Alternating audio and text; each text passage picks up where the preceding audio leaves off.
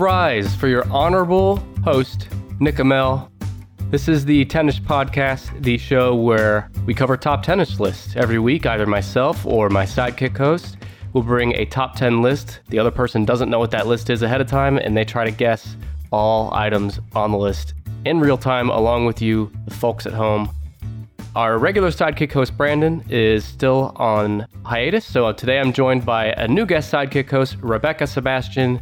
She is a TV host, true crime trivia extraordinaire, and podcast host. I know her most from her true crime podcast, Dialogue. Rebecca, how are you doing? Hey, Nick. I'm doing great. I'm happy to be here. Thanks for having me. Awesome. I'm so glad you could join us on Dialogue, your show, and by the way, that's Dialogue. Rebecca interviews compelling personalities, players, or experts in the true crime and criminal justice space. I was on the show myself back in September 2021. We covered the top 10 cults you probably haven't heard of. And Rebecca, your show has become my go-to cult resource. You like your cults over there. And in fact, you just finished, as we're recording this, you just finished your 3-part series on the business of cults, which I thoroughly enjoyed. Oh my gosh. Yeah, huge kudos to you. Thank you. I don't know if I should say sorry or you're welcome. Both will but work. I'm glad you enjoy the cult content. Yeah, I think they both apply. People also really love when I focus on cults. That's why I'm so happy because I can always delve into cults. So it's been fun. Yes. Surprisingly. You've always got cults on the tip of your tongue, I can tell. Yes. But Rebecca, I kind of gave you an intro there, but I would love for you to also give a really quick overview of who you are for the listeners. I host 2 podcasts now. So as Nick mentioned, one is called Dialogue, and it's DIE, of course, where we kill the small talk, per se. I interview people in true crime. So they're creators. They might be on law enforcement, lawyers, but basically anybody with a perspective on criminal justice and true crime. We look at the genre itself, tropes included, and we critique it. And we talk about what we celebrate about it and what we also think, could use some work. My other podcast is called Criminality, and it is an intersection of reality TV and crime. So on that show, I have a co-host named Melissa, and we each take turns telling stories of people from reality TV who've gotten in trouble with the law, no murder. So it's nice, a little lighter. I also host a trivia show, as you mentioned, though I wish you hadn't, because that makes me sound like I might be good tonight and people might have expectations that I'm going to be able to guess your list items. But yes, I host a trivia show live and in person in New York City and at various true crime events like CrimeCon. So yes, that's me. Rebecca is who we want to talk about true crime. And one more quick plug for you is Dr. Shiloh, who was recently on our show a few episodes back. She and I talked about the best true crime documentaries. She has also been on your show a couple times, so listeners will be familiar with her as well. Oh, big Dr. Shiloh fan. Oh, yeah. That makes 2 of us. Rebecca, yes. From your body language and just the couple of times we've chatted, I can tell you're nervous about guessing this top 10 list today. And that's pretty common. Every time I have one of these guest hosts on, they always seem to be kind of like, there's a good chance I'm going to make an idiot out of myself because you, like everybody that comes on, has no idea what the list is you're about to guess. No, you're right. I'm nervous and it's not that I'm competitive. It's that I'm like, well, dead air is boring. And I'm afraid I'm just going to be sitting here like, I don't know. But I will work it out verbally, and I trust you, and I'm here for the whole process wherever it takes us. You trust me. Okay.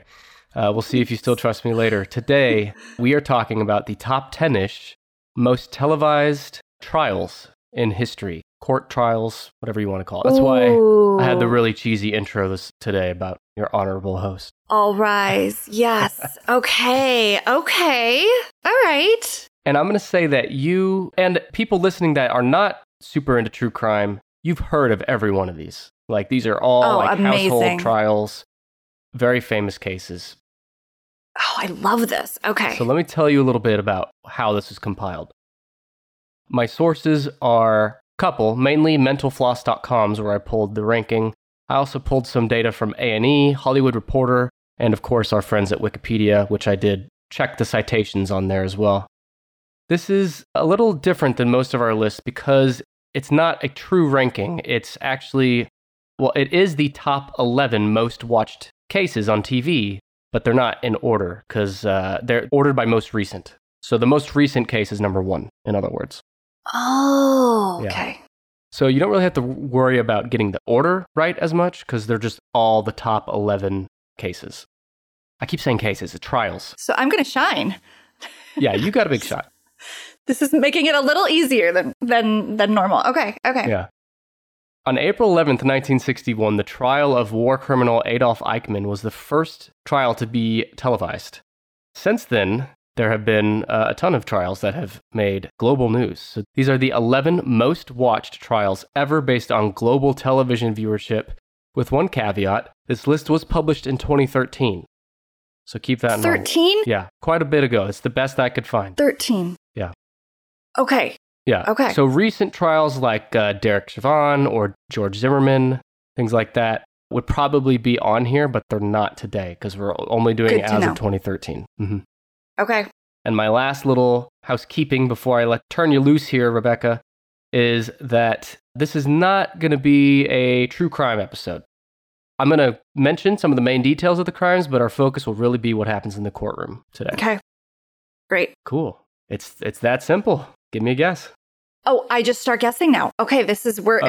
did you have anything you wanted to say? Well, I just had a quick question. Yeah. So I assume you said global audience, but these are all American legal criminal justice system cases. Okay. Yeah, they're all 11 take place in America, but global viewership is included in determining. Okay. Yeah. Okay, well, I got to go with my gut feeling. My gut instinct tells me that the trial of the century, what we refer to as the trial of the century, has to be on there, which would be the trial of O.J. Simpson. O.J. Simpson, the juice. The juice is loose. The juice is loose. Unfortunately, he was loose in, I guess 1994 was when this took place, or when the crime happened.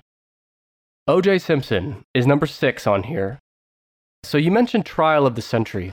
In doing research for this, I found that every one of these cases, every one of these trials has had that moniker kind of bestowed on them. But I don't think any of them more true than the OJ trial. I think the OJ trial is probably the one that most people would guess first listening to this episode. I would think so.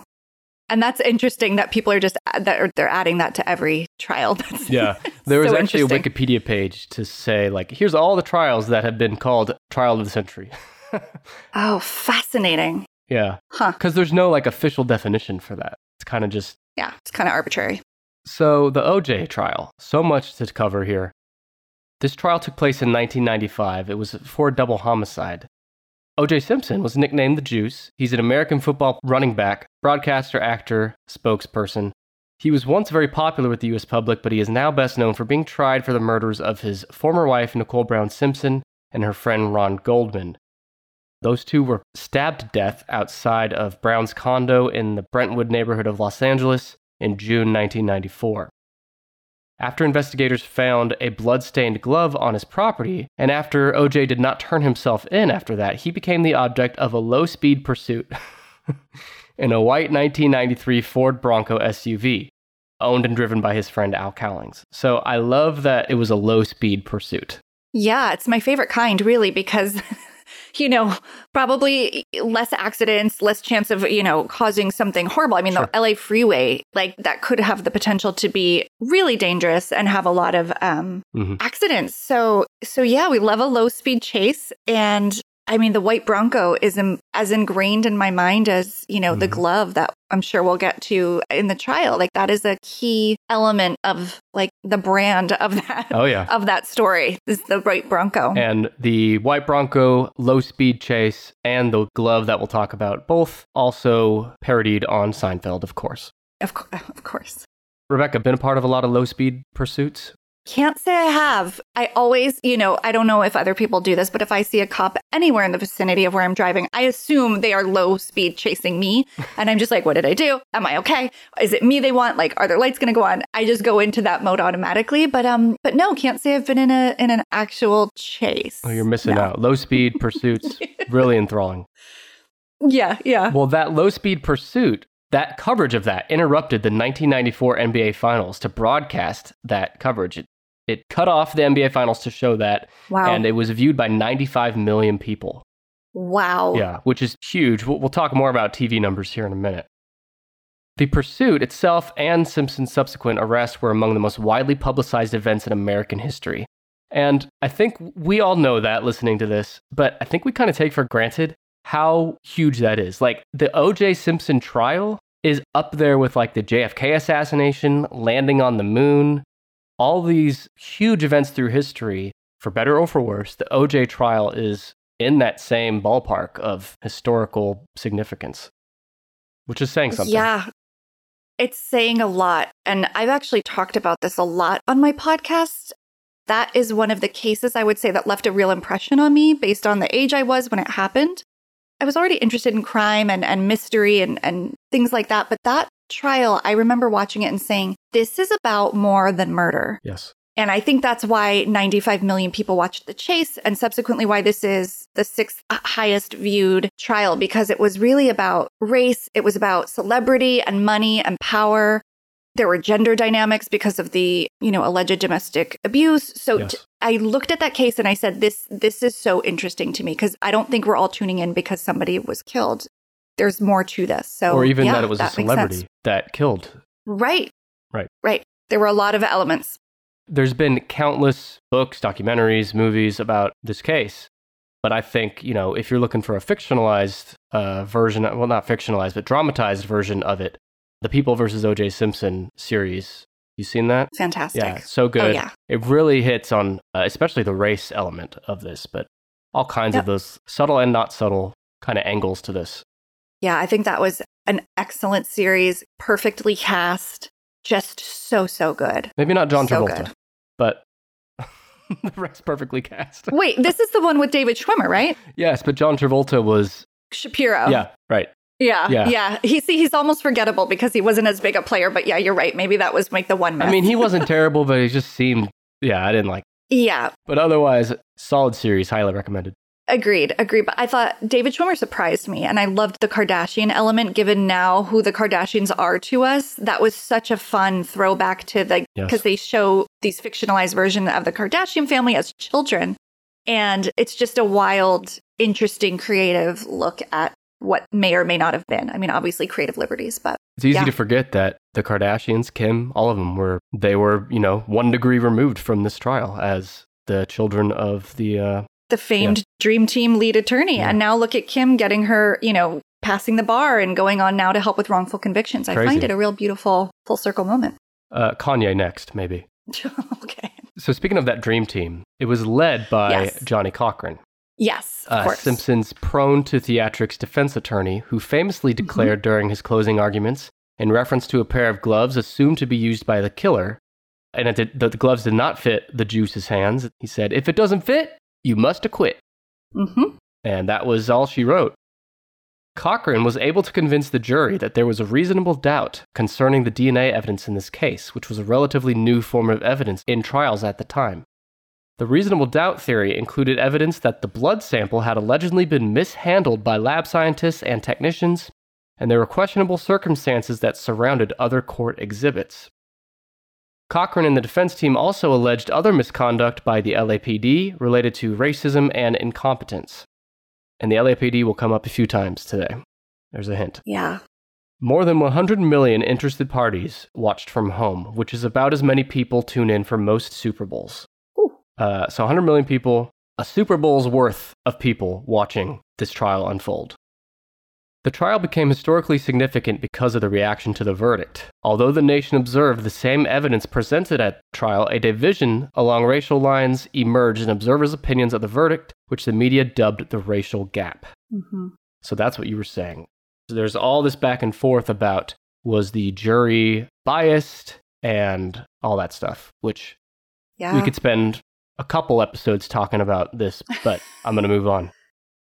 Well, I will say this. A poll of LA County residents showed that most African Americans thought justice had been served by the not guilty verdict, while the majority of whites and Latinos thought it was a racially motivated jury nullification by a mostly African American jury. Wow. However, more recent polls shows the gap has narrowed, and now over half of black residents, as of 2013 in LA, believe Simpson was guilty. Interesting. Yeah. Simpson got off. He got a not guilty verdict. Yeah, and I think it's important to remember that time and place in Los Angeles. That was a heated time fraught with racial tension from other cases and things happening, that the reaction to that, I'm sure there were influences, external influences, because a jury is made up of human beings with stories and hearts, and makes sense to me that the tide has shifted on that opinion. It's interesting to hear. Also, side note, but they do everything they can to find a fair and impartial jury, right?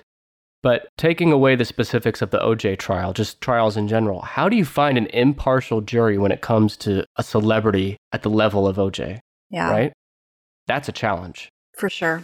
If you've heard of a celebrity, most of the time, even if you don't know much about them, you have an opinion. Oh, I hate them, or oh, they're okay. Mm-hmm. So that's an interesting thing to consider. Very hard to be neutral about a public figure. Yep. So OJ did get away with it. And after the trial, though, the father of Ron Goldman, one of the victims, he did sue OJ in civil court and won. Mm-hmm. The jury unanimously found Simpson responsible for the deaths in that trial in 1997. And the Goldman family was awarded $33.5 million, or $54 million in today's money, but have only received a small portion of that figure to date from upstanding, never again in trouble with the law citizen OJ Simpson. Right. Yeah. He went on to live a very upstanding life. We never heard any bad things about him again. Just a plug to Kim Goldman, who is Ron's sister, has written incredible books about her experience and also did an amazing podcast called Confronting OJ, where she revisits this time in life and goes back and talks to all the major players of the trial and the case. It's well done, and she's an amazing communicator. If you want kind of the human and personal side of that story, it's a great listen. What was it called again? Confronting OJ? Confronting OJ, and it's Kim Goldman is the host, and she's the sister of Ron Goldman. I'm going to look that up for sure. See, this is why... It's great. This is why you're here. Provide these little tidbits that I'm not going to know. Yes. That sounds like a must listen, truly. It is. Speaking of must listen, I must listen to you. Give me a guess. Okay, I'm going to stay in Los Angeles, and I'm going to guess the Menendez brothers trial. Yeah, actually, there's quite a few Los Angeles here. Oh, wow. I'm going to have to start really thinking hard. These two were like top of mind as soon as I knew. So, Eric and Lyle Menendez, their trial. They are number 7. Lyle and Eric Menendez, the brothers who killed their parents. Mm-hmm. I don't know what year the crime took place, but the trial took place in 1993. I think it was 89. Oh, there it is. Yep, August 89. Okay, so Lyle and Eric Menendez, in August 1989, they killed their parents. Jose Menendez, who was a big shot executive millionaire, and his wife Kitty were sleeping on a couch in the den of their Beverly Hills mansion when Lyle, age 21, and Eric, age 19, entered the den carrying shotguns. Red flag. Jose was shot in the back of the head with a Mossberg 12-gauge shotgun. Kitty was awakened by the shots and rose from the couch. She was shot in the leg and fell and was shot several times in the arm, chest, and face, leaving her unrecognizable. When the brothers returned home later that night, Lyle called the police and shouted, "Someone killed my parents!" Which was him. He killed his parents. Just to be clear. Wonder who, yeah. During the trial, the Menendez brothers stated they committed the murders in fear that their father would kill them after they threatened to expose him for years of sexual, emotional, and physical abuse, while the prosecution argued that they did it to inherit their father's multi-million-dollar estate. Rebecca, maybe you remember. I'm a bit fuzzy, but I think both things are true, right? There was physical and sexual abuse happening in the home, but they also killed their parents because they wanted the money. I mean, I don't know that there's definitive proof about the abuse. There are family members who have corroborated the boys' stories. There were cousins, and if not corroborate entirely, supported that could be true.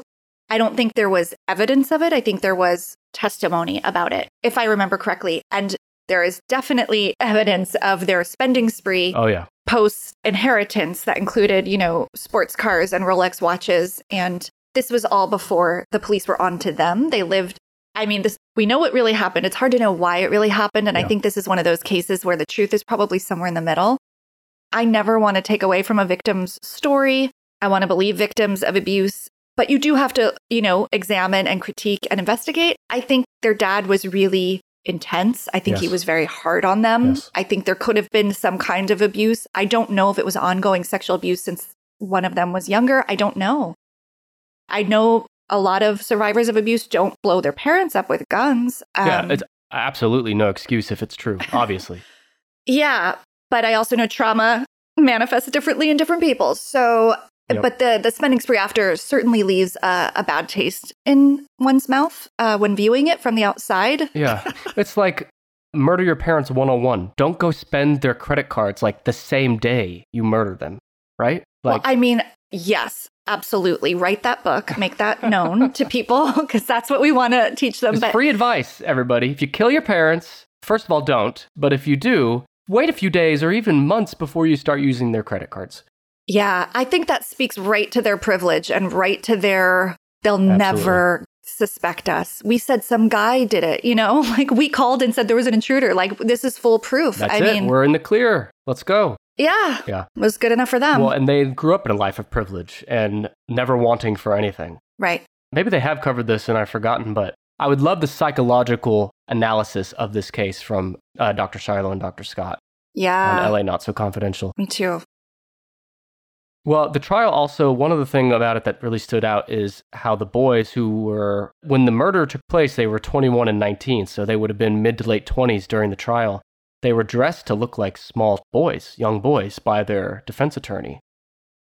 Their hair and their clothes and their demeanor was all very childish to kind of paint them as these innocent little boys who could never do this or who were they're the victims. Right.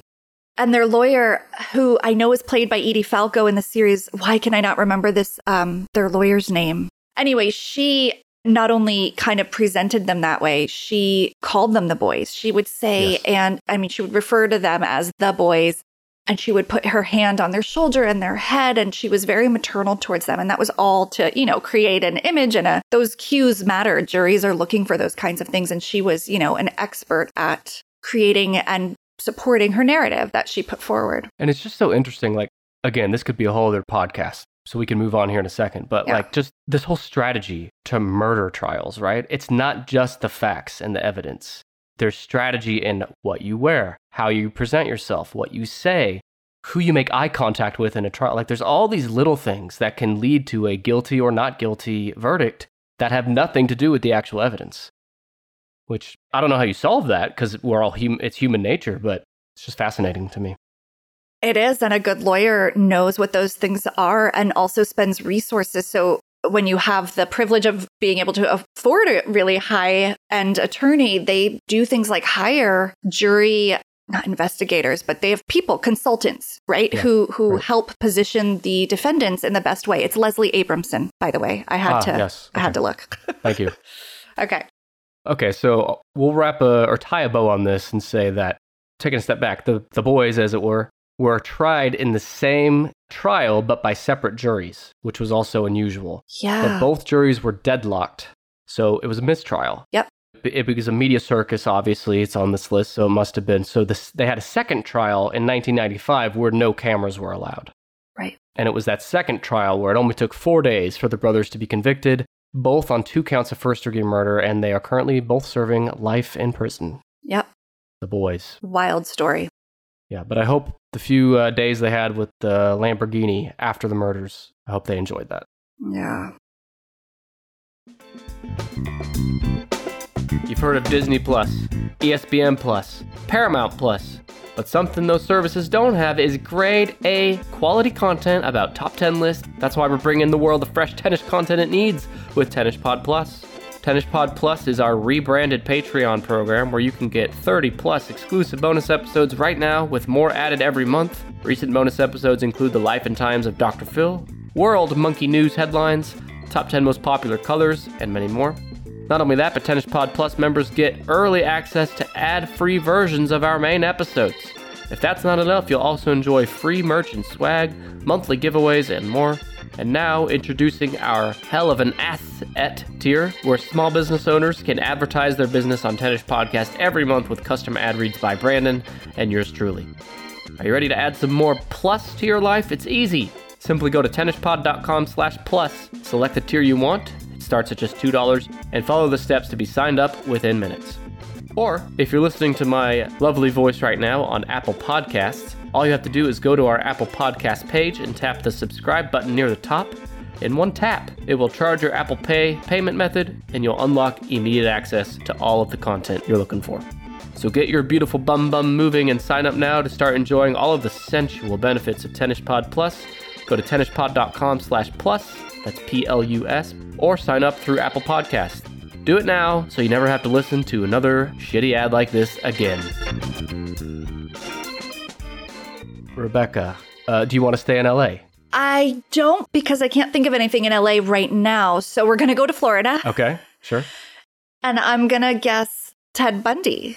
Ted Bundy. Okay, there's 2 Floridas on here. There's another Florida, too, I think you'll get later. Yeah, right? Florida. Florida's going to Florida. And Ted Bundy, he did a lot of stuff in Florida and other places. Ted Bundy's number 11. He's the oldest or furthest back, whatever, trial on this list from 1979. Yep. There's been so much on Ted Bundy, so I'm not going to even spend really any time on his crimes. Good. I'll touch on it briefly, but he murdered at least 30 women between 1974 and 78. He kidnapped, raped, murdered them, and after more than a decade of denials, he confessed to 30 homicides committed in 7 states, although some say his true victim count could be much higher. Yeah. In 1975, he was arrested and jailed in Utah for aggravated kidnapping and attempted assault. After that, he became suspect in a progressively longer list of unsolved homicides in several states. He faced murder charges in Colorado, but he escaped from prison twice. Yep. And it's just crazy. Yeah. I know. And I meant to say this earlier, but for this and all these cases, just remember this is a comedy podcast, mostly comedy. We're going to touch on these cases. Obviously, these are not meant to be comprehensive. You should seek out other podcasts, books, documentaries, etc. to get real deep in these things. We're just giving you an overview. Hopefully that's obvious, but yes, sometimes I feel like I need to say that. Okay, so he's facing murder charges. He escaped from prison twice. And that's where he escaped to Florida to do 3 more murders before his ultimate recapture in 1978. So this is a quote, not written by me. It says, handsome and charismatic, Bundy's... Ugh. Sorry, interrupted. The audible dismay in your voice. I'm sick of it too. I'm sick of this. We need to cool it with the handsome, because he isn't objectively. Yeah. It's just that he doesn't look like the monster he is, so we just assigned him this good-looking status that it's not real. Totally. Stupid. Now, if we're talking about Zac Efron's Bundy, I can listen to that. But Ted Bundy himself, no. He was only attractive in that he wasn't unattractive, and that he wasn't visually who you'd consider a serial killer. Exactly. And in the spectrum of serial killers that we'd known previously, sure, he might be on the average end of that spectrum, but the bar is pretty low at that point. So yeah, but there's still people even today that have the hots for this guy, which, anyway, let's not get into that. Mm-mm. It says that because he was so, quote, handsome and so, quote, charismatic I'll buy, his arrest and subsequent showboating made worldwide headlines. He was assigned 5 court-appointed attorneys, but the former law student, Bundy, insisted on leading his own defense, and even during the trial, he would speak about himself in the third person, which is just such an asshole move. Ego. The ego is out of control. Yeah. He's a case study in out-of-control ego, which really is at the root of the whole thing with him. All the crimes, it all came down to ego. Yeah. More than 250 journalists from around the globe descended on Miami, Florida, in the summer of 1979 when proceedings began in the case of the Florida murders, where Bundy broke into a sorority house at Florida State University and attacked 4 women in less than 15 minutes. He went true berserker mode. He killed 2 of them. His trial was the first to be televised nationally. Did you know that? I did know that, and I want to add something to that sorority house story when you're done. Oh, well, go ahead. It's a good place to do that. Well, you mentioned that 2 were killed and 2 survived. And I've spoken to one of those survivors on Dialogue. Her name's Kathy Kleiner. And just for anybody who wants, again, a humanized version of the story and the appropriate focus, which should be a survivor, a victim of his, but a living victim. She's an incredible woman. And she also testified in the trial. She was a huge part, really, of the case against him. That's all. Kathy Kleiner. No, that's amazing. Super relevant plug. I'm glad you did that. And I had listened to that too, back when you first released it, and highly recommended. A pretrial plea bargain was negotiated in which Bundy would plead guilty to killing the students in exchange for a firm 75-year prison sentence. At the last minute, however, Bundy refused the deal. A public defender, Mike Minerva, was quoted as saying it made him realize he was going to have to stand up in front of the whole world and say he was guilty. He just couldn't do it. Yeah. There's that ego again. Bundy never confessed to anything till the absolute very end, like the day before he was executed. Incriminating physical evidence included impressions of the bite wounds Bundy had inflicted on Lisa Levy's left buttock, which forensic odontologists matched to castings of Bundy's teeth. The jury deliberated for less than 7 hours before convicting him on July 24th, 1979. Basically, the jury could have listened to about 7 10-ish podcast episodes, and in that time, they would have convicted this asshole. They convicted him of 3 counts of first-degree murder, 2 counts of burglary. Bundy received 2 death sentences for those. So I'm going to skip ahead a little bit. During the penalty phase of the trial, Bundy took advantage of an obscure Florida law providing that a marriage declaration in court in the presence of a judge constituted a legal marriage. As he was questioning former Washington State DES co-worker Carol Ann Boone, who had moved to Florida to be near Bundy, Bundy asked her to marry him while she was on the stand. She accepted, and Bundy declared to the court that they were legally married and they eventually had a child together. Wild. That is wild. I knew that and forgot, and you've reminded me. And I mean, it's the ego, but that tells you a lot about his mind. And I mean, he was working it right till the last minute, you know? Like, what's in it for him and how could he get the best deal in the end? It's, I guess that is part of why people still talk about him. Yeah, and he thought to the very end, or at least he externally put out that he was going to get away with this. Because he'd gotten away with everything his whole life, he thought.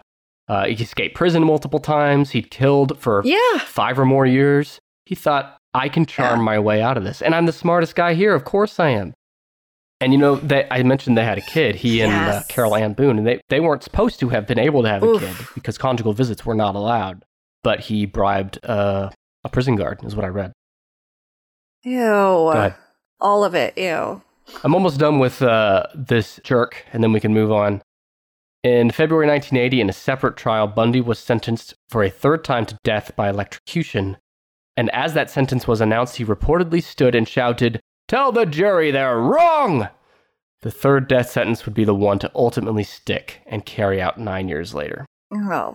He was put to death on the electric chair, January 24th, 1989, and outside, hundreds of people sang, danced, and set off fireworks in celebration. I remember that. So Ted Bundy, it's like we're all sick of talking about this guy, but when you go over these details, like you just said a minute ago, it's easy to see why his story is just so interesting. Yeah, there are elements about it that are really fascinating. Yeah, I do make room for that. I am so tired of him and his name, but I understand the interest, I don't need to see any more movies made about him, though. That I'll say. We're done. We're done with those. I think we've hit the limit. All right. Agreed. So I'm ready to go back to California. I thought of one. Okay. Oh, wait. No, this was post 2013. No. That won't work. Not ready to go back there yet. Okay. Don't know where this trial was. Actually, this one might have been California, but the crime was in Arizona. But the trial might have been California for some reason. But I'm going with the trial against Jodi Arias. Jodi Arias, yes. Yes. Is it on there? Yeah. And you're right about Arizona. I don't think California is where it took place, but close, both Southwest. So this is a story. It's number 1, by the way, Jodi Arias. Oh, wow. It's 2013. And as I said before, I'm going to go over some of the high-level stuff. We'll get into the case, but this is one of those like super weird and fascinating, like pre-crime things. Last podcast on the left had a great series on it, among other podcasters, but like really encourage people to look into this. Jodi Arias, first-degree murder. Mm-hmm. Here's the story. Her boyfriend, Travis Alexander, was an American salesman murdered by his ex-girlfriend, Jodi Ann Arias, in Mesa, Arizona in 2008.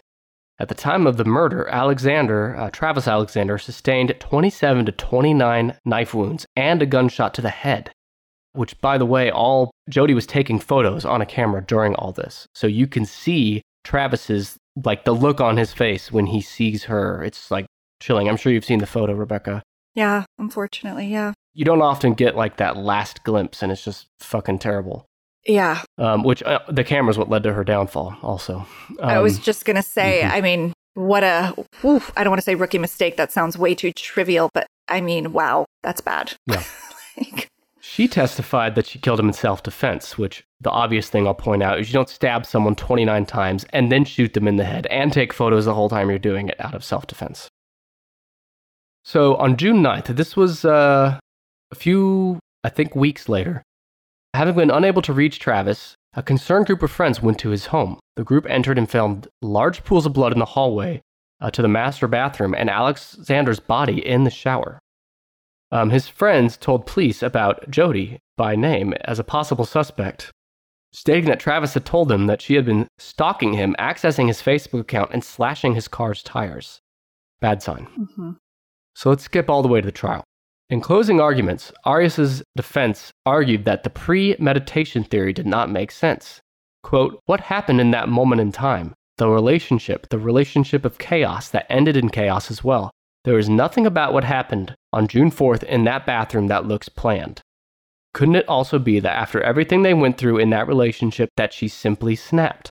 Ultimately, if Miss Arias is guilty of any crime at all, it is the crime of manslaughter and nothing more. Well, you know, what's interesting is that this is also a case I've covered on the show, and I've interviewed her defense attorney. Oh, get out of here. He's a wonderful man, and what an interesting conversation, not just because of the Jodi Arias story, but because you get this window into what it is to be a public defender. You don't get to fire your client. Like, he did not want to represent her. He was so over it, and there were 2 trials with her, and he tried to get out of the second one, and he couldn't. You don't have a choice. So you have to be the best lawyer you can be for your client, even when they are a piece of garbage who lies, which... in my opinion, can you imagine talking with this person, having a conversation with Jodi, just from what I've read about her? Ugh. It sounds like hell on earth. She is a very difficult person and is very draining. She's kind of like one of those emotional vampire types.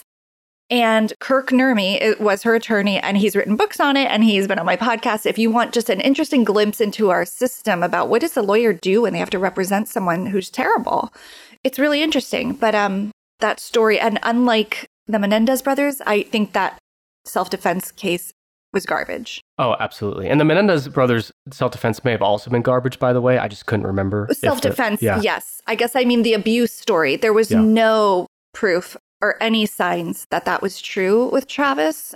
This was really a pretty straightforward case of like a jilted lover type And that's situation. what the prosecution said. They said there was no evidence that he ever laid a hand on her. There was no way to appease this woman who just wouldn't leave him alone. Yeah. Which is absolutely true. And after 15 hours of deliberation, Arias was found guilty of first-degree murder. All 12 jurors found her guilty of premeditated murder. And as the verdict was read, Travis Alexander's family smiled and hugged one another, and crowds outside the courtroom began cheering and chanting. So here's kind of stepping away from the crime itself and just talking about the coverage of the crime. HLN, which I forget what that stands for, but it's the TV network. Do you remember what that stands for? Oh, yeah. I've had an anchor from there on. HLN is... I'm looking it up. I have no idea. I think it's Headline News. Yes, I think you're right. Headline News. Okay. They were all over this, and they compared the case to another very famous case that's on this list that you're going to guess here in a minute. And they compared the similarities and the emotions the case incited in the general public. Additionally, HLN aired a daily show covering the trial called HLN After Dark, the Jodi Arias trial. Oh my gosh. The cable network sent out a press release titled HLN #1 among ad-supported cable as Arias pleads for her life, bragging that they led in the ratings. It's like a soap opera. They were treating it like a nighttime drama. Them and America. Well, right. I mean, they were giving us what we wanted, clearly. But like, that is gross. But I also understand it because I find watching trials and court proceedings really interesting. And I don't think it's a bad idea for us to watch them. It shows you our criminal justice system in action. But for sure, the spin of like treating it like tonight's primetime entertainment, that's gross. Yeah, which it's gross, but I'm also, I watch stuff like that. So who am I to say? But I'm tuning in for sure. No, I know. Yeah, there's a nuance though. I mean, there's another way to sure. promote it. I don't know. Okay. Yeah, let me read their headline again. This was a press release by HLN. Yes. Okay. HLN #1 among ad-supported cable as Arias pleads for her life. Yeah, I mean, it's like words Death matter. sentence is how she's pleading for her life. Yeah. Oh, man. Did she get the death sentence? I actually am not sure. No, she like narrowly avoided the death penalty, I want to say. Yeah. Yeah, life in prison without the possibility of parole. So in that case, so the lawyer did his job. Like at that point, if you're her lawyer, your job is just to avoid the death penalty. You're obviously probably not going to get an acquittal, but yeah. Oof. Super interesting case. So I mentioned there that HLN compared this trial to another one. Does that ring any bells for you? So it's got to be a woman because that seems like an outlier. A couple names are coming to mind, but I don't think they're right. Darlie Routier? No. Is she on there? No. No. Think about... I'm sorry. Yeah, you go ahead and guess. I'll give you clues if you need it. Oh, okay. So Clues. I need clues. It's a murder trial. Okay. People have a visceral reaction to just her name and face. Is she a serial killer? No. Okay. This is Florida. I'm going to kick myself. It's recent, 2011. Oh my gosh. I know people are screaming. People are... Dead 2-year-old girl. Oh my gosh. I cannot believe this didn't come up when I was in Florida. Casey Anthony. Of course they drew that comparison. Oh my gosh. Yes. Thank you for saving me, throwing me the lifeline. Yeah, I think Casey Anthony is the trial of the century post OJ. Yeah, I could buy that. That was some riveting. I mean, because there was the whole missing. Her little girl was missing. Yes. Caylee Anthony was missing before the arrest and before the trial. So that was like a saga that we followed for a very long time. What a horrible story. Absolutely. Casey Anthony's #3, her 2011 trial. And the story is just heartbreaking. So Caylee Anthony, her daughter, was a 2-year-old American girl who lived in Orlando with her mother and her grandparents, Casey's parents, George and Cindy Anthony. In July 2008, Caylee was reported missing in a 911 call made by her grandmother, Cindy, who said she had not seen Caylee for 31 days. Now, I don't know, just 31 days is a long-ass time to not see the granddaughter you live with again. It's a whole other thing. It's way too long. Yeah. And so she calls 911, haven't seen my granddaughter in 31 days. And she also said that her daughter, Casey, her car smelled like a dead body had been inside it. And I know that life. Not because I've had dead bodies in my car, to be clear, but just smelly cars. Cindy said Casey had given varied explanations as to Caylee's whereabouts before finally telling her that she had not seen Caylee for weeks. Casey lied to detectives, telling them Caylee had been kidnapped by a nanny, Zanny the nanny, on June 9th, and that she had been trying to find her, too frightened to alert the authorities. She was charged with first-degree murder in October 2008 and pleaded not guilty. Now, October 2008 is before the body was found, so there's no body for Caylee, but they are charging her with first-degree murder, and that's when the circus starts, the media circus. 2 months later, which is 5 months after being reported missing in December, 2-year-old Caylee's skeletal remains were found with a blanket inside a laundry bag in a wooded area near the Anthony family house.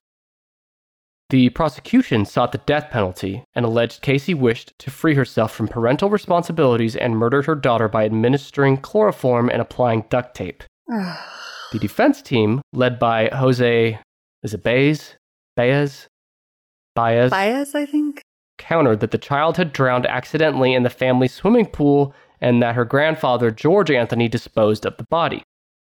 Quick sidebar. To me, when I hear the further details of the case that we're not going to have time to get into, to me it seems awfully clear that Casey wanted to have a night out. She gave Caylee Zanny the nanny, which was Xanax, gave her too much on accident, and we go from there. Zanny the nanny. I mean, that's all I need to hear to know the whole story, honestly. And it's sort of interesting because that was a lie, this whole fictional babysitter, but there's a truth revealed in it that was probably subconscious that she said that, right? I think that was just like your body and your mind are working in overtime. If you're lying to the police about something that horrific, the fact that that came out, I also think, her mom tried to backpedal after saying there was this, it smelled like a dead body. Later, she said, well, it could have been like trash. There was pizza. It's like you kind of have to believe what people tell you, especially in those critical moments. And I think that's exactly probably what happened. It was probably accidental. And then she had to, figure something out. Figure something out. Exactly. And then, unfortunately, she, like the Menendez brothers, did very stupid things immediately after. In that time period where she wasn't looking for her daughter, she was just out partying and getting a tattoo and dating and, not looking like a mother who's missing her toddler daughter. So absolutely, it's just so sad. And there's the whole thing about where she lied and said she worked at Universal Studios, and that was the police wild. show up there. Like, she just started on ground zero of this whole thing. When police first questioned her, she just started everything wrong. Every decision wrong. Every choice she made was the wrong choice. She got as far as going to the offices of Universal with the police, saying she worked there, until she got to the front desk and they're like, this woman doesn't work here. And she's like, well, no, I don't. It's wild. It's totally George Costanza and Seinfeld, taking it as far as he can go before he has no choice but to come clean. Yeah, insane. The defense contended that Casey lied about this and other issues because of a dysfunctional upbringing. They said that her father sexually abused Casey. The defense did not present evidence as to how Caylee died, nor evidence that Casey was sexually abused. So I'm pretty sure they said that and then never brought it up again. Mm-hmm. Yep. The jury found Casey not guilty of first-degree murder, aggravated child abuse, and aggravated manslaughter of a child. But they did find her guilty of 4 misdemeanor counts of providing false information to a law officer. 2 of those misdemeanors were eventually overturned. So Casey got out of this. It's incredible in hindsight. I will never understand it. Yeah, me either. This goes on to say that if it weren't for polarizing personality Nancy Grace, a former prosecutor and then HLN's most popular host and legal commentator, they don't think the case of Casey Anthony might have been such a national cultural obsession, which is a good way to put it. National cultural obsession. Mm-hmm. Largely spurred by Nancy Grace's outrage over the case, HLN offered all Casey coverage all the time for the entire 6 weeks of the trial. Not to mention the hundreds of hours logged analyzing the evidence in the 3 years that elapsed between Casey's arrest and the final verdict. And in the 15 minutes it took for the jury to announce its acquittal of the 25-year-old Casey Anthony, 5.2 million people watched the verdict on HLN cable network, bringing in the channel's highest ever ratings. Time magazine also described the case as the social media trial of the century. So yeah, a lot to unpack there. Yeah, Nancy Grace hated Casey Anthony. Yep. And actually, now that we're talking about Nancy Grace, I remember I've just thought of another trial, but I don't know if we're there yet. I can hold it. I'm done with Casey Anthony. It's another one. I think all of these, to be honest, but all of these are worth reading more into. There's so much meat on the bones. We only have so much time. Tell me the one you're thinking of. So I was thinking of Nancy Grace, which brought me back to California with Scott Peterson. Has to be on that list. He's not. What? I know. What year was that? Well, that was like 99, 2000. That should have been televised. Was it not for some reason? Did they not let media in? I wonder. Because that was like an obsession. Like everybody was talking about that case. Mm-hmm. Oh, dang. Okay, so we're back in California and I'm wrong. Okay, you look that up. I'm going to keep thinking. Also, we haven't had any serial killers, but maybe they all predate... Ted Bundy. Well, oh, right. We had Ted Bundy. There's one more serial killer. Oh, there is. Okay. One more serial killer. There's one and he's rape. In California? No. He's not? No. Serial killer's not in California. Okay, so it's not Richard Ramirez. No. Okay. David Berkowitz, New York? No. No. Too early in history. Too early. This serial killer, the people might have had a taste for his trial, but this guy had a taste for something else. Oh, okay. Dahmer. Jeffrey Dahmer. That's pretty good, right? That was a great clue. Disgusting, but great. That's how you could describe this show in general. Disgusting, but great. You can quote me on that. Put it on a sticker. I will, for sure. I don't know anything about Dahmer's trial. Tell me. Really? Okay, that surprises me. No.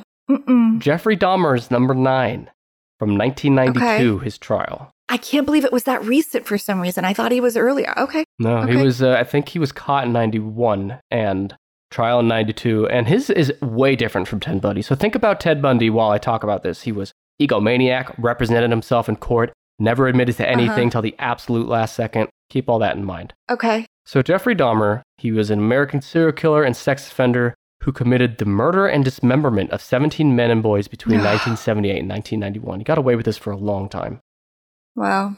Many of his later murders involved necrophilia, cannibalism, and the permanent preservation of body parts, typically all or part of the skeleton.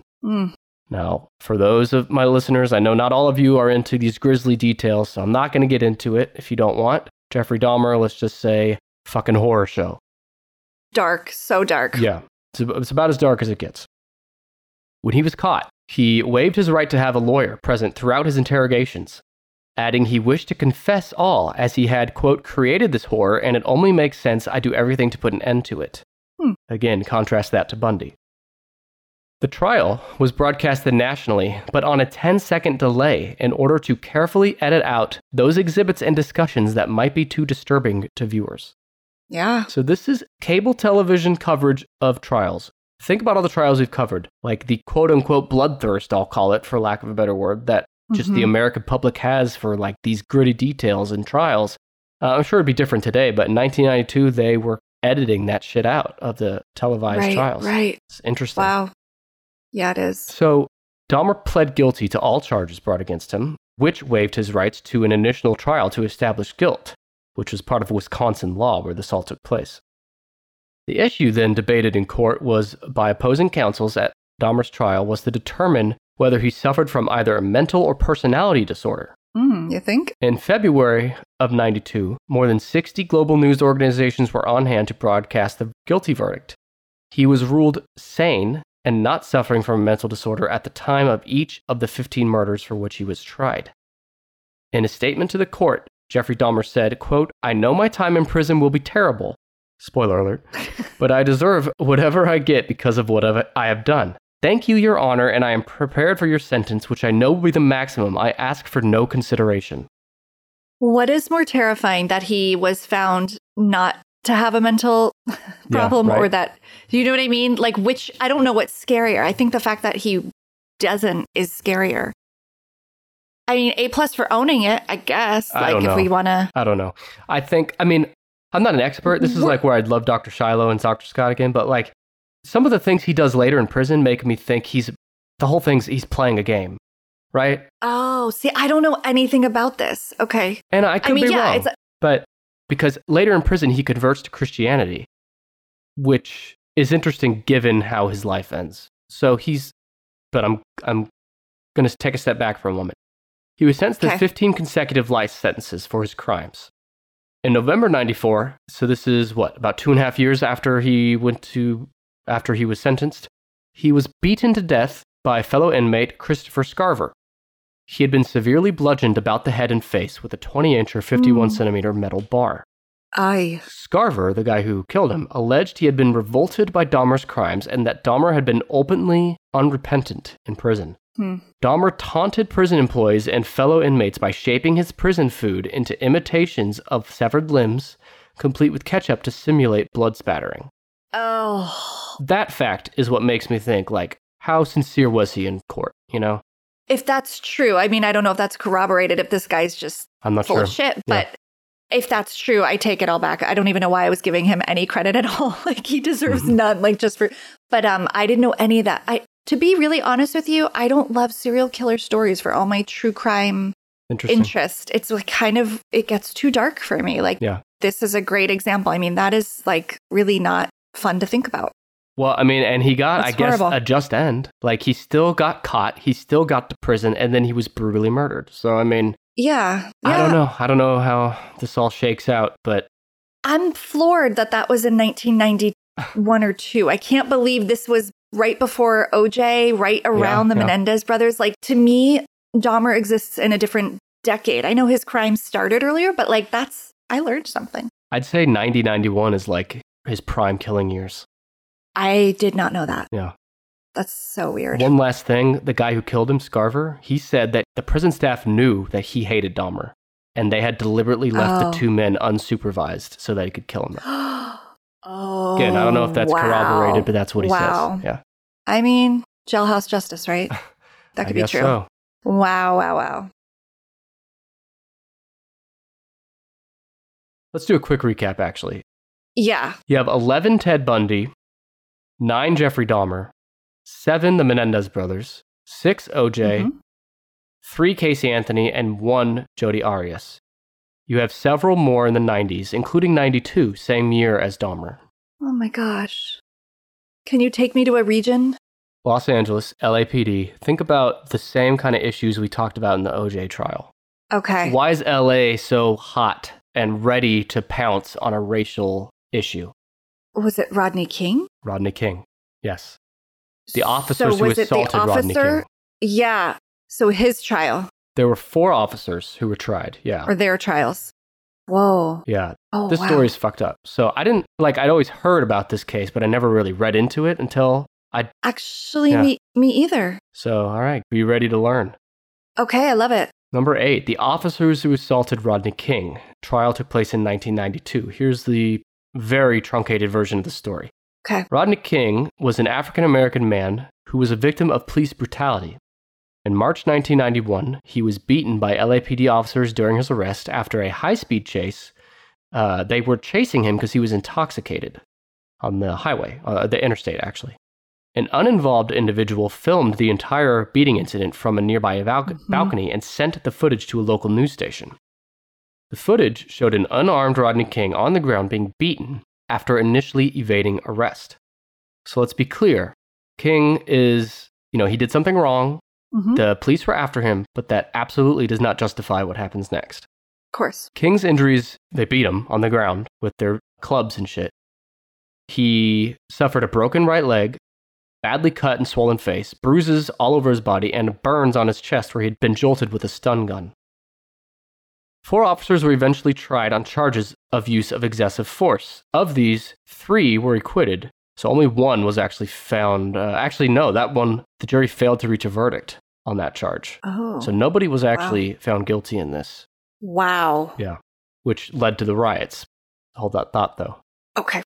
The first 2 seconds of the videotape of the beating, contrary to the claims made by the accused officers, show King attempting to flee past one of the officers. During the next 1 minute and 19 seconds, King is beaten continuously by the officers. Afterward, the prosecution suggested that the jurors may have acquitted the officers because of becoming desensitized to the beating's violence, as the defense played the videotape repeatedly in slow motion in court, breaking it down until its emotional impact was lost on the jury. Fascinating, right? Show a video of someone getting beaten almost to death for a full minute. By the end of the trial, you've seen it so many times you don't even register it. I mean, all I can think about are the parallels to what we just saw with Derek Chauvin's trial, which I know won't be on there because it's too recent. But of course, I remember the Rodney King beating and seeing that. And I remember the riots, or what they're now calling the rebellions, which is interesting, afterward. But I don't remember the trial. But now hearing these outcomes, I understand the rage that must have been flying through that city, like over the injustice of it. That's really awful. Yeah, That's too many really parallels to recent history. But let me tell you about that uproar. Yeah. Within hours of the acquittals, this same day, the 1992 Los Angeles riots started. The riots, whether or not we want to call them riots, whatever, that's what Wikipedia called it. Yeah. The rioting lasted 6 days and killed 63 people. More than 2,000 were injured, more than 7,000 fires ignited, more than 12,000 arrested, and more than $1 billion in property damage.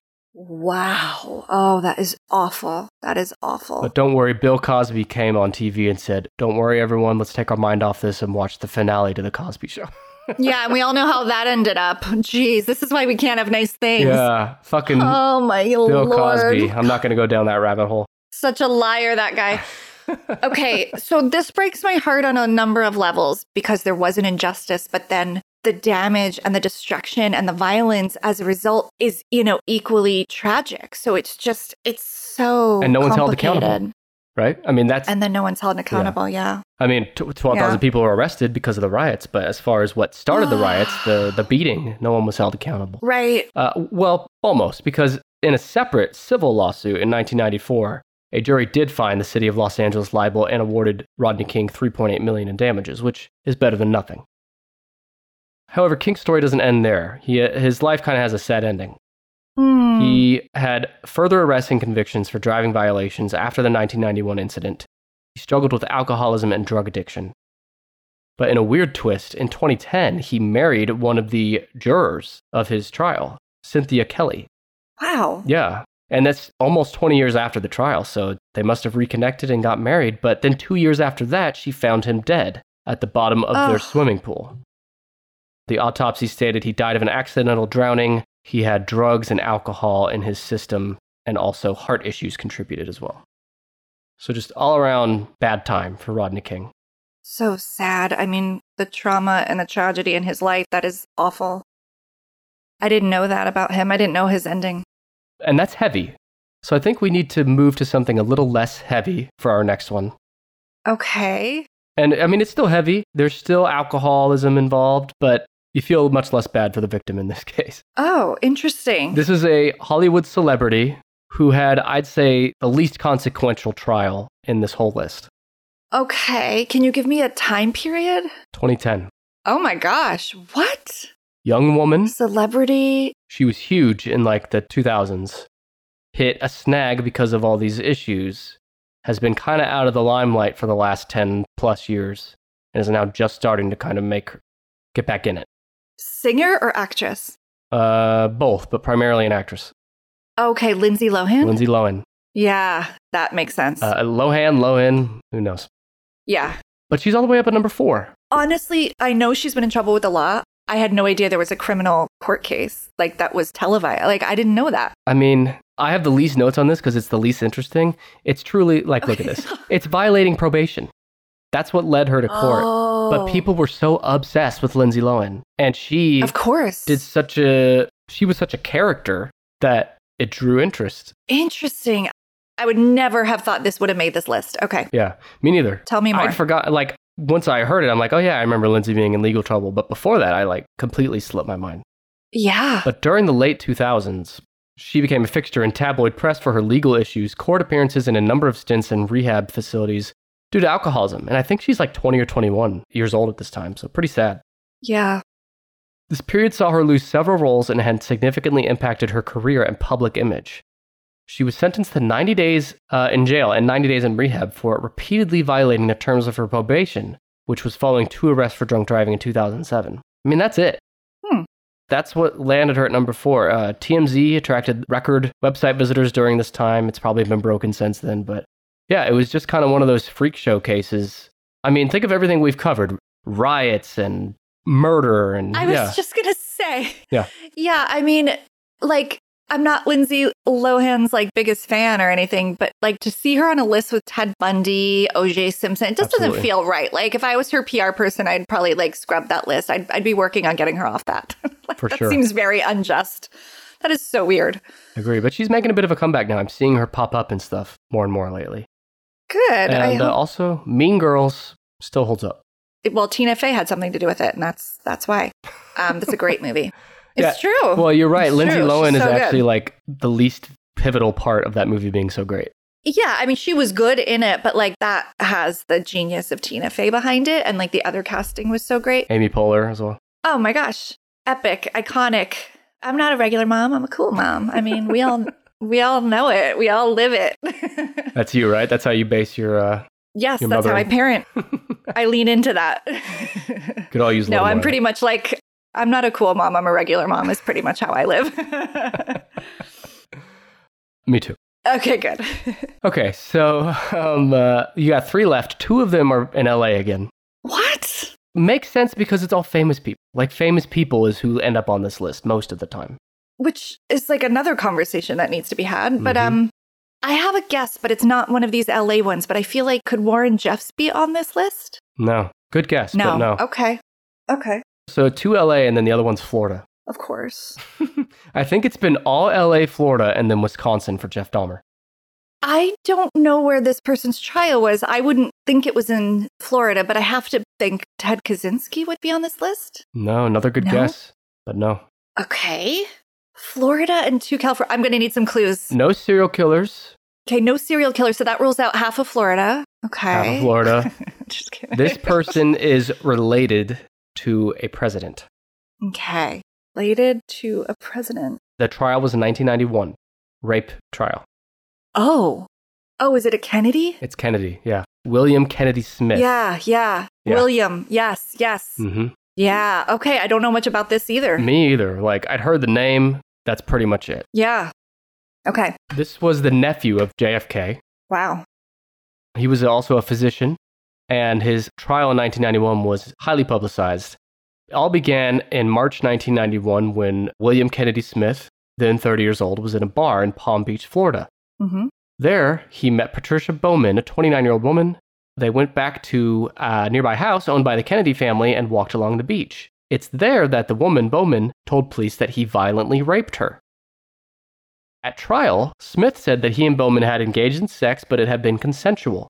And although 3 other women, including a law student and medical student, were willing to testify that they had been raped as well by Smith in different incidents, their testimony was excluded on grounds that the pattern of behavior was not similar enough. Smith was acquitted of all charges, and in fact, it took the jury less than 75 minutes to reach a not guilty verdict. Whoa. So that tells me that the defense must have had a pretty compelling case. Yeah. 75 minutes is, that's like right where we are right now recording in that amount of time. Yeah. That's wild. It's wild, I agree. He's acquitted of everything. And it was one of the first trials that gave everyday viewers an up-close look at how the American justice system truly operates. Huh. And lastly, as of 2011, Smith worked at MedRed, a Washington-based medical communications tech firm. So he's moved on with his life, I guess. Okay. That's something else. Like, you think about these people, Casey Anthony's another one. Like, Casey Anthony's not in prison. What are they doing with their lives now? Casey Anthony can't go anywhere, I'm sure, without being harassed. Yeah, she's had to almost live in hiding, and she ended up dating and falling in love with either a lawyer from her team or an investigator from the case, something like that. That's right. Yeah. But yeah, it's almost a different kind of tough ending when they are acquitted. Like that brings a whole other set of problems. But I didn't know anything about that. You guys should do a Kennedy episode, like top 10 craziest Kennedy moments. There's so many. There's so many. Listeners of the show, the Kennedys. Yeah. Okay, so you have just number 5 and 2 left. They're both Hollywood. They both have to do with pop stars. Oh, Michael Jackson? Michael Jackson, but not Michael Jackson himself, although that's a good guess, because he had famous trials for his sex abuse claims. But it was actually after he died, the involuntary manslaughter from his physician, Dr. Conrad Murray. Oh my gosh. Tell me more. You don't know this? That wasn't what I was thinking. No. Yeah. It's crazy that this is on here, but like Michael Jackson's cases, which like nobody can even say the name Michael Jackson anymore. And the first or second thing you think of is, did he abuse children? Don't know. I know. So for him to not be on here, but this guy, it's just crazy. Yeah, that's surprising. Dr. Conrad Murray is number 2.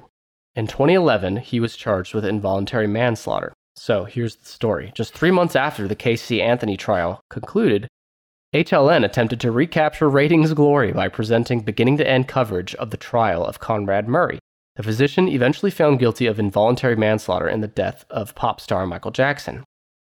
While viewership never quite reached Casey Anthony level heights, it did boost the channel's October ratings by 98% over the prior year. Here's the actual crime. In June 2009, Michael Jackson died of acute I can never say this fucking word. Propofol? I don't know how to say it. And benzodiazepine intoxication at his California home.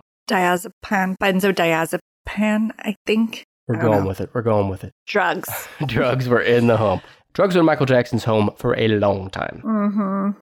Conrad Murray, the physician, said that he found Jackson in his room not breathing and with a weak pulse. He administered CPR to no avail.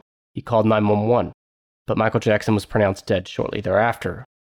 Televised memorial service held at the Staples Center in LA was viewed by an estimated 2.5 billion people around the world. Did you hear that? 2.5 billion people. Wow, billion with a B. Yeah, that's like everyone with a television, I have to assume, had that on. Yeah, that's wild. Yeah. Anyway, 2 months after that, the LA County Department of Medical Examiner coroner concluded that Jackson's death was actually a homicide.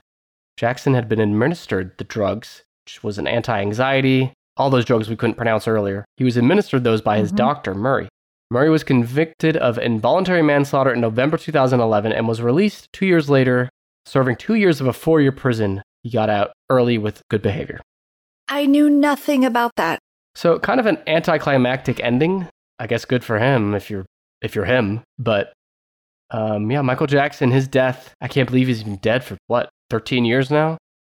But yeah, that was everywhere at the time. Crazy. Yeah, I would never have thought that would be on that list either. And what number was that on the list? 2. Huh. Well, think about it. 2.5 billion watched Michael Jackson's service, that'll do it. Right? Yeah. So, like that, so then if they're equating that to, sure. That's going to get all those residual, that interest. Okay. Absolutely. Rebecca, you made it to the end. So we're down to 1. Number 5.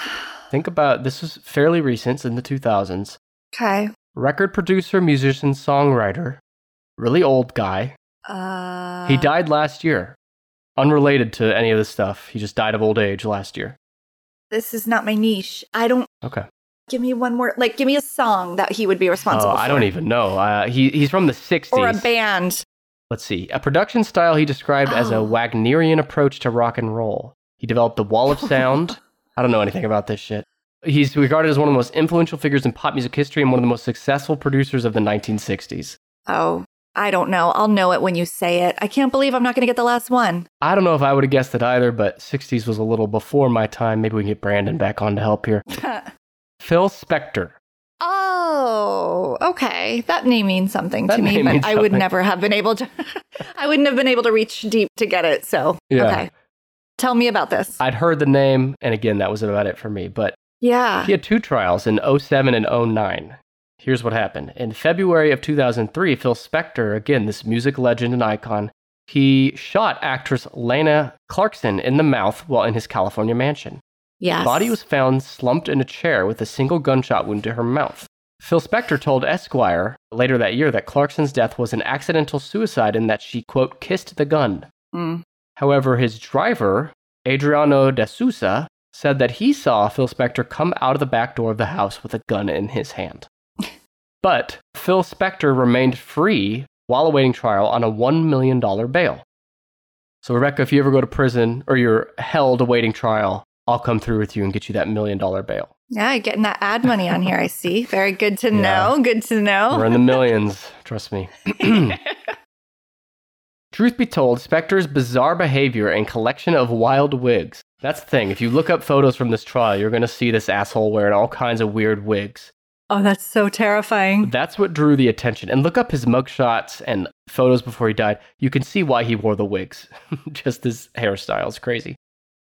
Anyway, that's a lot of what got attention during this trial, which ended in a hung jury. So cameras were not allowed in the second trial, the retrial in 2009, where the jury declared Spector guilty of murder in the second degree. He was immediately taken into custody and in May 2009 was sentenced to 19 years to life in prison in California. But he died just last year in January 2021 at the age of 81 from COVID complications. Oh, wow. I do remember hearing that, and I did just look him up, and he looks insane. He does look insane. That's an interesting story that I know. I remember when you started talking about the details of the murder. I wonder why that one isn't as etched in our memories as others. Yeah, it's like completely off my radar. It was. But man, sorry, I'm distracted looking at these fucking wigs. There's this one. Oh. Yeah. Are you seeing this one that's... Let me send you this. Click on that link. I'm scared. Oh my gosh. This is going to be the last image I see before bed. This is like... Yeah. Like that's like a hazard. Like security should not have let him in the trial. You could be hiding something in there. Yeah, not only that, but like, imagine, Rebecca, you're on trial. The trial of your life. You're old already. You don't have much time left. You've got to get out of this scot-free.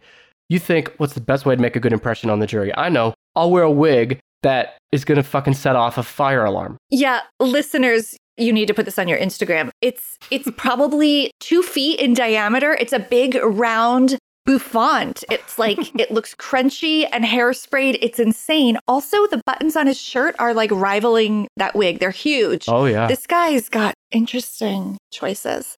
I'm going to have to dig a little deeper into this one. Yeah, I'm going to put a link to some of these photos in the show notes for this episode. Definitely check it out. Yes. During the day.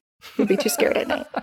You know, the last episode released as we're recording this was about the top 10 creepypastas. Oh. And I think a creepypasta needs to be written about this fucking picture. Agreed. There's a lot there, a lot to work with. Yeah. Amazing. Okay, well, we did it. Rebecca, you were so nervous, and you did great. I was so nervous. Great-ish. Thank you. Okay, yeah. Well, hey, that's not keeping it on brand, you know? I'm glad I didn't completely disappoint, nor did I astound and amaze. So I feel good about it. And you had a great co-host to help you through, right? Indeed. I mean, you threw me some serious lifelines. I appreciate it. All right, let's go back through those top 11 most televised court cases, court trials of all time. Okay. Number 11, the 1979 trial of Ted Bundy. Number 10, the 1991 rape trial of William Kennedy Smith. Number 9, the 1992 trial of serial killer Jeffrey Dahmer. Number 8, the 1992 trial of the officers who assaulted Rodney King. Number 7, the 1993 trial of the boys, the Menendez brothers, who killed their parents. Number 6 is O.J. Simpson, the Juice, the 1995 trial that he somehow got away with. Number 5 is Phil Spector, the last guy we talked about. Number 4, completely out of place on this list in my opinion, Lindsay Lohan. Number 3, Casey Anthony. Number 2, Dr. Conrad Murray, who got involuntary manslaughter for killing Michael Jackson. And number 1, the 2013 trial of Jodi Arias, who stabbed her boyfriend Travis in Arizona up to 29 times and photographed the whole thing. We did it. I need a smoke break. Yeah. Hey, let's take a quick break from the murder and kidnapping and all that other fun stuff to read a few reviews from you, the listeners. Every week on the Tennis Podcast, I read reviews from Apple Podcasts, from Podchaser, and from Good Pods from listeners like you. First one comes from EBB on Apple. They say, the banter is absolutely hilarious. I've never heard a more funny top 10 list than this. Enjoyed the show.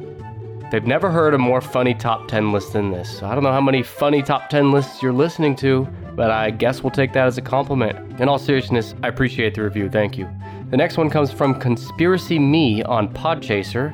I like it already, that username. They say, trying to guess what is number 1 in a top 10 is like trying to put an elephant in the eye of a needle. Sometimes you're right and sometimes you're wrong. Either way, great show. Trying to put an elephant in the eye of a needle. Well, Conspiracy Me, that's just physically impossible. But you can put a needle in an elephant. It might be the last thing you do, but you can do it. Anyway, thanks for that review. If you want me to read your review, no matter what it says, you know what to do. Rate us 5 stars, write a review. I will read it on a future episode. Now let's get back to my discussion with Rebecca. And it's awesome, I didn't even think about this when I brought you on for this, but it worked out great that you have super relevant episodes and even guests on your own podcast that really tie into this. So that worked out great. Yeah, I couldn't help but mention them because it's the first thing that will come to mind in some of those references. Yeah, especially for any of your listeners listening to us. They'll be like, hello, yeah. Rebecca covered that. She better mention this. I know, right? Well, and this is a good segue because I want you to give another plug for any of your podcasts. And if you have anything coming up that you know of that you want to plug, would love to hear more about that. Sure. Thank you. Yeah, as I think you've probably heard a lot about Dialogue at this point. I've had several references come up over different trials. I will be at CrimeCon for anyone who is into true crime. It's an annual convention. It's in Las Vegas. It's April 29th to May 1st. And I will be on Podcast Row. I will actually be doing trivia there. You can come meet Rebecca. Yeah, you can come meet me. Quiz her on this list. Bring this list with you and see if she remembers all 11 trials. I promise you I won't. I'll remember 2 if you're lucky, and they'll be the first 2 that I said. But yeah, hang on. I got to interrupt you one more time. What the listeners need to do, if you're going to CrimeCon, print out that photo of Phil Spector and bring that for Rebecca to sign for you. Oh my God. Oh, actually, that kind of would be amazing. And then mail it to Nick. Just round out the loop. Done. That one's for you. But yeah, new episodes of Dialogue come out every Wednesday. And if true crime isn't your thing, if you like kind of more this pop culture space that's a little lighter criminality, those episodes are twice a month on Fridays. And they're really, really fun. If you like TV, reality TV, pop culture stuff, that's all over there. But you can find out everything I'm doing, including events, on my website, which is my name, RebeccaSebastian.com. Yeah, and I'll have a link to that in the show notes. Thank you. I'm just looking back here to find it. What episode was this? Okay, Season 3, Episode 3. I was on your show, the top 10 modern cults you've probably never heard of. So any of my listeners that want to find a good diving in point on Rebecca's show, check that one out. That was a good one. Well, speaking of Colts, I hope everyone enjoyed this episode from the Cult of Tennis podcast. Rebecca, it was such a joy having you on. Hope we can do it again soon. Oh, I would love to. Thank you so much. And all the best to Brandon. Yes. And thanks for having me, Nick. Yes, all the best to Brandon. All the best to you, the folks at home. Thank you for listening, and I'll see you next week for episode 167. I'll be joined by a different guest sidekick host for a different top tennis list. Until then, goodbye.